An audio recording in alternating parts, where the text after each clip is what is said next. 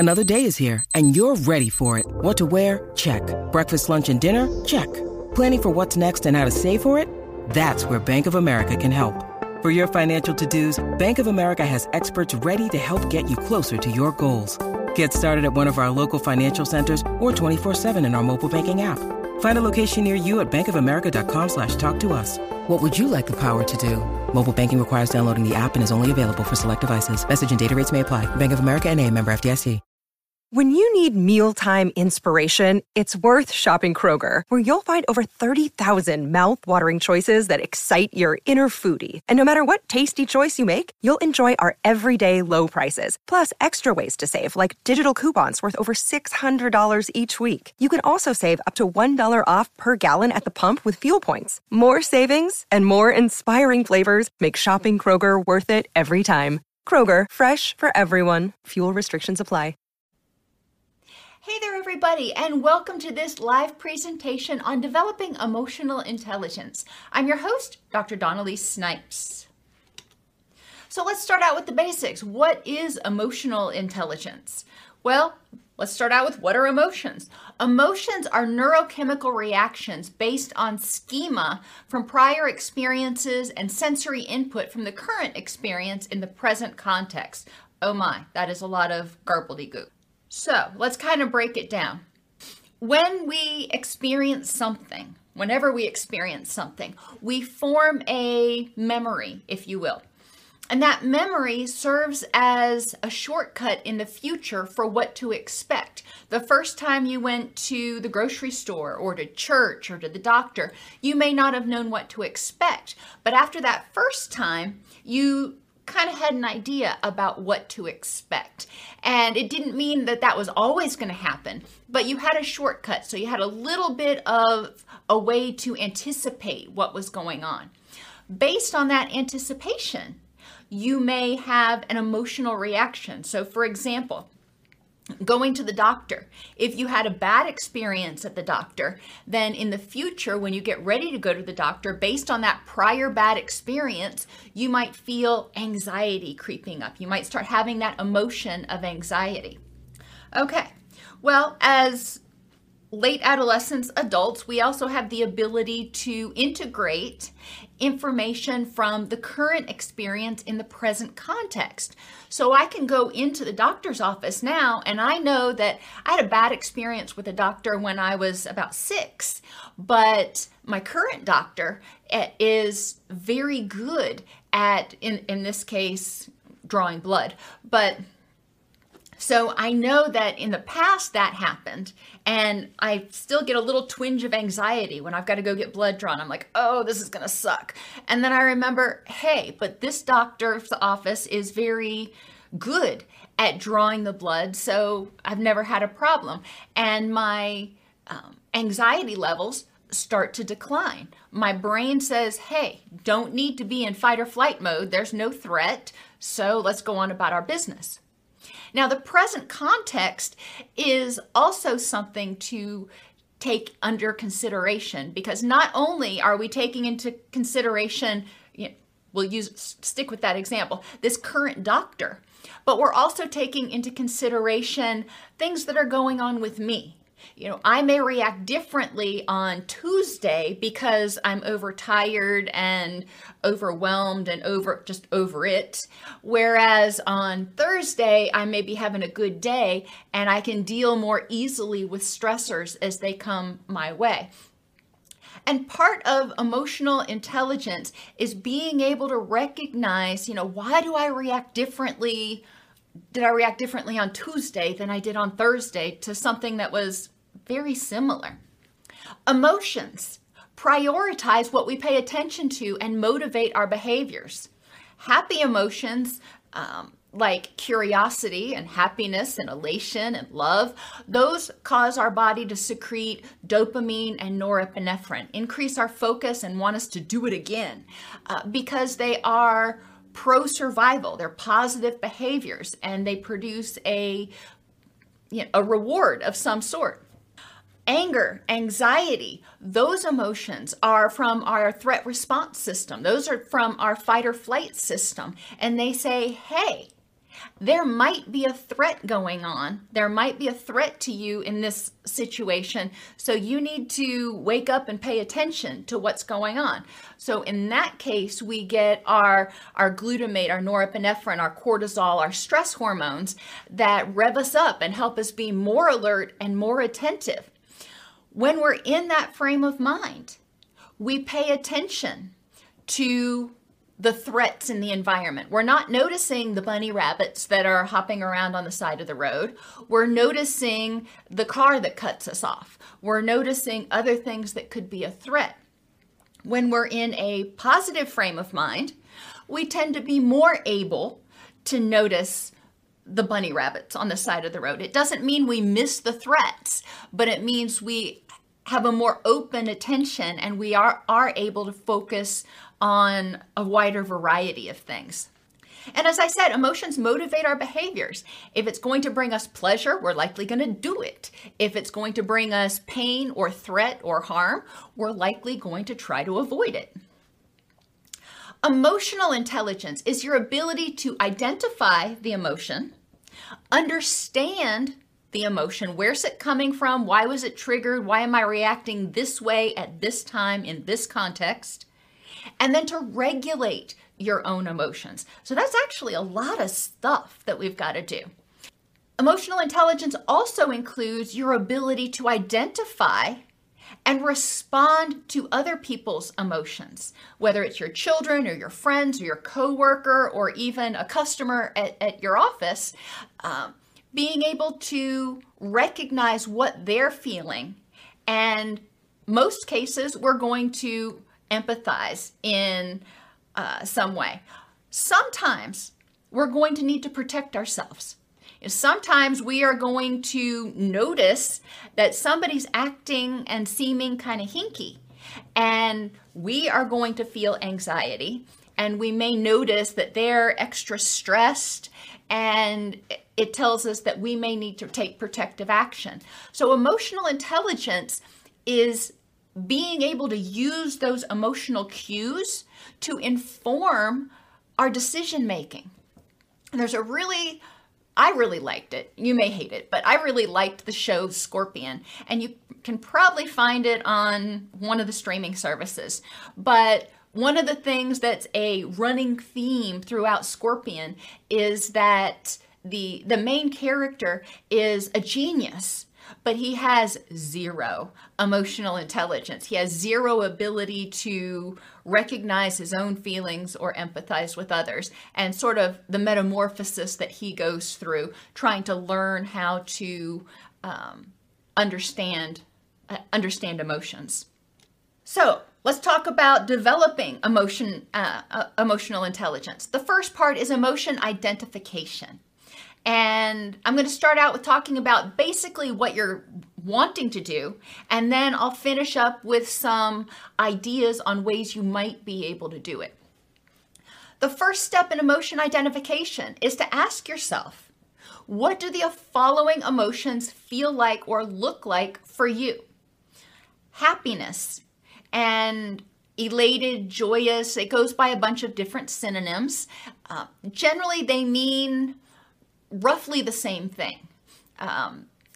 Curiosity, that's another emotion. And I know I missed some emotions here. There's lots of emotions, but I was kind of hitting the big ones. Excited. Now that's different than happy. Happy is, well, being joyous. Excited may mean eager. But interestingly, another word that we use for excited is anxious. And this can be really confusing to children to figure out what does anxious mean. If they're anxious about Santa Claus coming, if they're anxious about going to the theme park this weekend, how is that different than anxious about going to the doctor? How does that work? So we do want to clearly define the words that we're using. Angry is another one of those words. Now, angry has a lot of different permutations or shades to it. We have straight up anger, but then there's also resentment, envy. Envy is anger at somebody for having something that you want. It sometimes is also called jealousy. And guilt. Guilt is anger at yourself for doing something that you shouldn't have done or not doing something that you should have done. But anger is when you are angry with yourself over something. These will look a little bit different. When I'm angry at somebody, it looks a little bit different than when I'm angry at myself, when I feel guilty about something. Anxious can also be called scared, worried, overwhelmed. Depressed. We have sad, blue, burned out. Some people, when they are depressed, they feel just completely burned out. They don't have anything left in them to care anymore. They're out of gas. They're done. Hopeless, helpless, or powerless. And all of these are slightly different. And it's important, especially as adults, that we discover some of the nuances of these. For children, you can stick with the main ones, happy, mad, glad, sad, the big bullet points. But as we grow older, we want to learn more about these nuances. And then I put grieving here. Now, grief is an interesting one because it's a combination. Typically, the grieving process goes denial, anger, bargaining, depression, and acceptance. Now, people don't go through it linearly like that, but all of those emotions are involved. And a lot of times, denial is actually anxiety. You don't want to hear it. You don't want to believe it because it's overwhelming. It's terrifying to think about whatever it is going to happen or whatever it is has happened. So denial can be a form of anxiety. And then we all are familiar with anger and that sense of depression and hopelessness once we realize that the loss is happened. Let me go back there for a second. You have what they look like for you. And that's the good place to start. What do these things look like for you? But then also, what do they look like for others? And if you're a parent, this can be, or a caregiver, this can be super helpful because we are not born knowing how to identify emotions. Children need help learning how to label their emotions. What is this that I'm feeling right now? And as parents, we can help them identify that. So what does it look like when Junior is scared? Sometimes kids, when they're scared, will withdraw. Sometimes they will act out. Sometimes they'll become oppositional. What is it that your particular Junior looks like when they are scared? And these are all things that can help clue you in to how they're feeling so you can sit with them and say, it seems like you're feeling scared right now. Let's talk about what's going on. What is making you feel scared right now? What's the threat? So we can start opening a conversation. It also helps us understand their behaviors. If we can connect their behaviors with particular emotions, we might be able to empathize and better understand exactly what's going on, what's motivating them. If they are refusing to get out of bed, they're not doing their chores, are they being oppositional because they're angry with us? Are they being oppositional because they're going through a phase trying to assert their independence? Are they not doing these things because they're plumb out of gas? They are depressed. And yes, children get depressed. What's going on? And if we know what how these emotions manifest in our children, it can, clue us in a lot easier. What's the function? So we've identified what they look like in ourselves and in our significant others in our life. What is the function of each of these emotions? And this is something you can talk about with kids a little bit, but it's also important to recognize, why do I have this emotion? What is it trying to tell me to do? Remember, it motivates us in some way. How does each emotion impact what you pay attention to and your motivation? So when you're happy, what's the function of that emotion? Well, guess what? The function of that emotion is to say, awesome, you're safe, you're empowered, and if you just did something that made you really happy, do that again. Keep whatever conditions are going, because this is a good place to be. If you're curious, the function of that emotion is to encourage you to grow, to encourage you to learn more things, to say, hey, let me take a look at this. Excited or eager about doing something. The function of that is to motivate you to get ready to do something. You're anticipating, based on that prior learning experience or what you expect to happen, you're anticipating having a joyous time, a good time. So you get excited about it. That's that anticipation. Anger and anxiety, fight or flee. Both of these emotions we experience in response to a possible, italicized, bold, underline, possible threat. And I think it's really important that we recognize that not every time we feel angry is there really a threat. Sometimes we are reacting based on our prior experiences, our memories, and our assumptions about what's going to happen, our expectations about what's going to happen, not the facts in the present moment. And in other videos, I've talked about how anger and anxiety are like our smoke alarm. Just like your smoke alarm may go off and, because something dripped off of onto one of the burners when you were baking or something. There's no real threat. That's just, annoying. Your emotions, your anger and anxiety are like that smoke alarm. They're saying, hey, there might be a problem. There's smoke. You better get up and see if there's a fire. There's, possibility that there could be a threat to you. You need to look in this context at this time. Is there actually a threat to you? And if not, okay, you can deal with that. If there is, okay, you can deal with that. Anger and anxiety. When we feel those emotions, our body is dumping copious amounts of blood sugar and stress chemicals to give us the energy to get up and figure out if there's a problem. Our body's not telling us, hey, there's a threat out there. Why don't you just sit there and feel bad about it for a while? That energy needs to do something. It's trying to motivate you to protect yourself. When we feel depressed, that's our body either saying, hey, dude, you are burned out. You ain't got any more gas left to give. You need to take care of yourself. Or this situation you don't have control over and you're going to have to adjust to a change, which most of us don't like accepting powerlessness. Or if you're just sad or blue or depressed, it could mean that you lost something that was important to you. You may not be able to get it back. You may, I don't know. But depression helps us recognize when something important is gone. That way we can figure out how to move through that grieving process.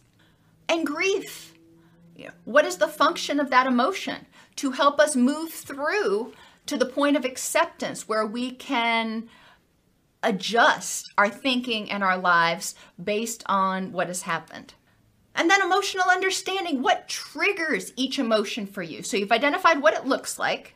You've identified the function and what it motivates you to do.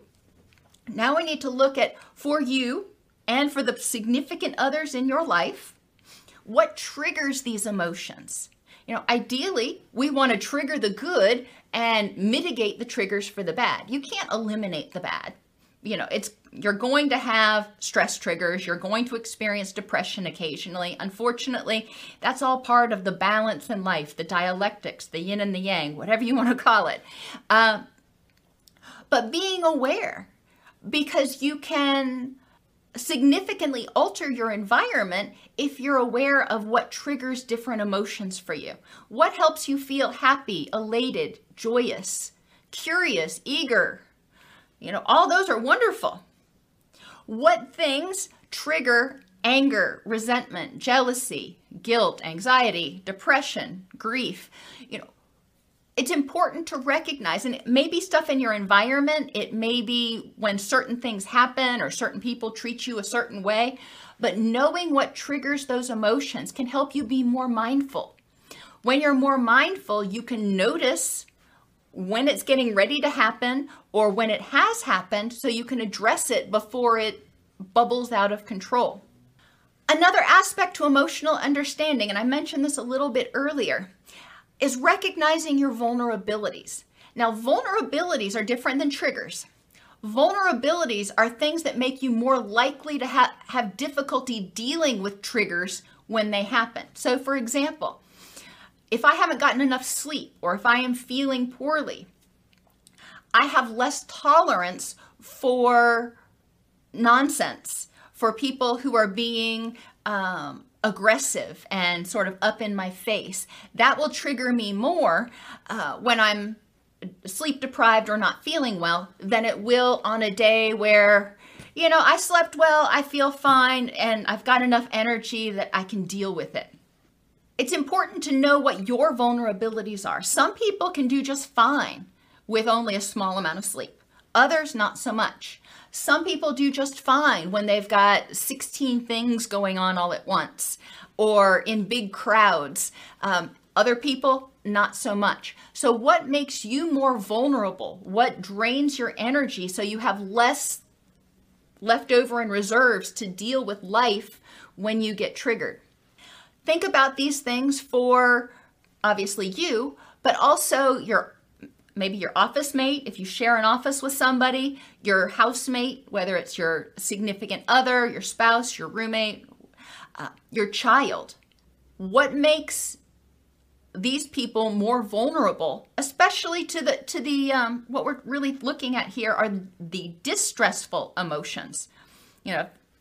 We're typically not vulnerable to happiness. So what we're talking about is what makes the people in our lives and ourselves more vulnerable to being triggered when faced with triggers for distress. And then emotion regulation. So you've identified it, you understand it. Now, how do you regulate it? And Linehan has a lot of great tools in dialectical behavior therapy.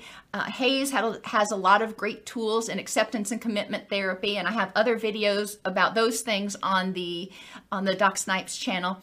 But thinking just in general, what strategies can you use to increase the positive emotions in your life and tolerate, then mitigate the negative?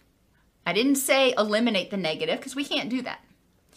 When unpleasant emotions come up, how can we tolerate them? How can we sit with them for a minute, then get into our wise mind and figure out how to improve the next moment? How can we mitigate it when it happens? So going through these things is important to figure out how we can do that in our lives. What do you need to do? And this is sort of a challenge I'm issuing to you. What do you need to do in order to increase happiness in your life? One of the things I do, and you saw in the community, I was sharing videos of the birds that come to my bird feeder. I love birds. It's one of those things that just makes my heart happy. I love chipmunks, but we don't have chipmunks in this part of Middle Tennessee, so bummer to that. But when I want to feel happy, sometimes I'll go and I'll watch videos of chipmunks, or I'll go out to East Tennessee where I can actually see them. Emotional intelligence activities. Now you can start out with the very basics with kids, like getting a chart that has different emoticons on it so they can identify, they can point how they feel. And this is really good for elementary, preschool age children who aren't getting super deep into that yet. They're still just trying to identify the basic emotions. So that can be really awesome. Another thing that you can do, and you can do it, heck, I do it as an adult. This isn't something that you have to do only if you're a kid. But think about animals or other embodiments of emotion. What else could represent this feeling? And that really encourages you to think, what does it look like? So, for example, characters, and a lot of people, myself included, use Winnie the Pooh as an example. Tigger is an example of excitement. Tigger is bounding with excitement constantly. And when I think of being excited, I want to be like Tigger. Piglet is always very worried. Piglet is very anxious. He's wringing his hands, and you can tell in the way he talks. He's very meek. He's very timid. He's very scared. And then Eeyore is depressed. He just doesn't see a lot of happiness and stuff. He puts one foot in front of the other. He's not, clinically depressed, but he's not a happy donkey.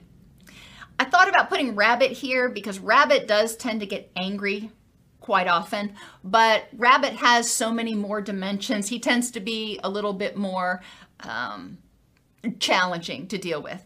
So when we're talking about just personifying a particular emotion, Tigger, Piglet, and Eeyore, they're pretty good. For anger, some people, especially older children, adolescents, maybe even adults, they don't want to talk about Tigger. But they may talk about things like trains or automobiles or, what does anger look like? A bullet train. A bullet train is one of those trains that goes super, super fast. And anger can feel like that. It just barrels right on through. You can also relate it to musical instruments.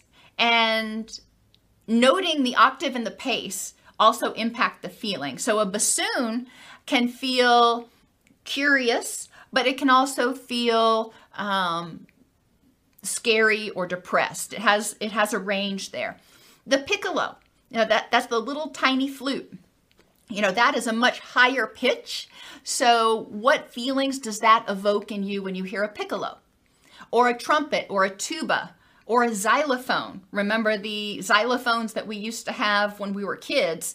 Obviously, the professional musicians have a much more fine-tuned xylophone. But there's a big range of what a xylophone can do. You can look at pictures of yourself or others. You can, back in the day when we had magazines, you could do it online now, going through pictures with children and saying, what is this person feeling? You look at them. What do you think they're thinking? What do you think they're feeling? We do this a lot in my house with animals, but whatever. You can listen to music for the evoked feeling, like listen to Peter and the Wolf or the Nutcracker. When I was creating this presentation, I found an amazing site. It's stockmusicsite.com, and they have a page where all of the music is categorized by mood. How cool is that? And it's, 4 columns of different emotions. There's probably 200 different emotion words there. I don't necessarily agree with all of the feelings that they associated with different emotions, but that could be an interesting experiment or exercise to do to pull up an emotion like curiosity and listen to the different tracks and say, why do you think that track was put under curiosity? Or what do you see in your mind when you hear this track? You can do charades where somebody acts out an emotion and you've got to try to identify it. Apples to Apples is a board game where you have to match 2 things. So you can have an emotion, and then you can have, for example, a picture of something and try to match the emotion in the picture, or a statement. It takes a little bit of creativity, but you can work it. You can do a collage. What makes you feel anxious, angry, depressed, what have you? And each emotion gets its own collage, so people can start thinking about all of the different things. And I usually start with happiness that make you happy. So you may have birds and bees and flowers and trees. I know it rhymes. And then mindfulness, meditation, and journaling. Reflecting at the end of each day, the emotions that you experienced, what that looked like, what that felt like when you experienced them, what triggered that emotion, and why. Distress tolerance is another important tool. Thoughts. You want to list distress tolerant thoughts so you have them on hand, so you're not sitting there telling yourself, I can't deal with this. What can you tell yourself that is distress tolerant? For example, this sucks right now. However, I will get through it. Remind yourself of times you've endured distress in the past. Address extreme words like "this will never end" and "everything is a total disaster." And that goes back to those negative statements or negative thoughts that tend to keep people stuck. Have activities that you can do to distract yourself if the problem can't be resolved right away. That helps you. You don't want to just sit there with your distress for 2 weeks if you're waiting for test results or something to come back. You want to be able to identify your emotions and sit with your distress for a second, but then you need to figure out, okay, what do I need to do to improve the next moment? And sometimes these are activities. Guided imagery can also be helpful. You can envision yourself tolerating the distress, or you can envision the distress as something like a lion with a thorn in its paw. That may help you have compassion for whoever's angry, because when they're angry, they are reacting from a place of feeling a threat. So if you envision, their anger as a lion with a thorn in its paw, it can help you have a little bit of compassion for them. You don't want to get too close to an angry lion, but you can have compassion. Jabberwock is another thing that you can imagine from the poem Jabberwocky by Lewis Carroll. Now, the Jabberwock can look really scary sometimes, but when I'm working with kids, I encourage them we read the story, and I encourage them to draw for me what they think a Jabberwock looks like. And that can be a nemesis, if you will, but it's something that they can sort of externalize and figure out how to deal with. And then sensations that are synergistic. If you're feeling angry, I know sometimes when I feel angry, I will put on my music really loud, and I listen to some pretty hardcore metal. So, it's synergistic. I'm not listening to Vivaldi, which is antagonistic. It is the opposite of what I'm feeling. So sensations can be sounds, smells, sights, whatever. Regulation through M-beta.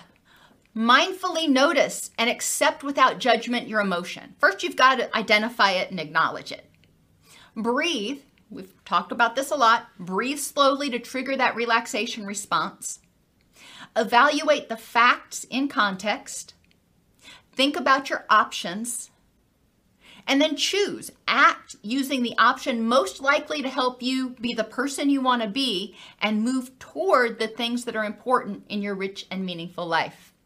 And finally, when we're working with others, you're going to breathe, but present a presence that's calm, compassionate, and confident. You don't want to go in like a know-it-all when somebody's already feeling threatened, but going in as a compassionate presence that's supportive, that wants to hear, that wants to help, can communicate a lot to a person just from your nonverbals. Have an awareness of the situation. Notice what the words and nonverbals of the person are communicating. If they are speaking really slowly, if they're speaking really quickly, what are they communicating? And again, sometimes at this point, you'll recognize that this isn't a safe situation. But most of the time, you're going to be able to proceed and remember, their feelings are based on their reality. And try to be aware of how you might be triggering them, even inadvertently. Maybe you look like somebody from their past that, brings up bad feelings, or maybe you represent an organization that they have had bad dealings with. It's not you, it's what you represent to them. And their schema right now is triggering that threat response. Validate the feeling that you think that they're experiencing. This communicates understanding and respect. You don't want to say, "I understand," because you may not, but I get the sense that you're angry. I get the sense that you're feeling really hopeless right now. That goes a long way, because then somebody's like, "Oh my gosh, you get it. Let me tell you." If they feel angry or anxious, then invalidation will likely intensify the perception of that threat. So if you ignore them, or worse yet, tell them that they're wrong or they're overreacting, it's probably going to intensify that distress. Once you've kind of met on common ground, explore ways to cooperate, compromise, or synergize. And do this by asking. Don't assume. Don't tell them, you need to do this, or I will do this for you. Ask them, what is it that I can do to help? Or how is it that we can make this work? Humans are not born with an emotional vocabulary. Depending on a person's culture, they may not be comfortable with feeling words, so metaphors can be helpful. Emotions impact our perceptions and our reactions to the world, and being able to identify, understand, and regulate our emotions can help us not only improve our interactions with others, it also helps improve our health because we're less stressed if we're able to identify those emotions, react, and regulate them. And it can improve our productivity if we are not stuck in this angry, anxiety, stress soup. We're able to think more clearly and be more productive. You can learn more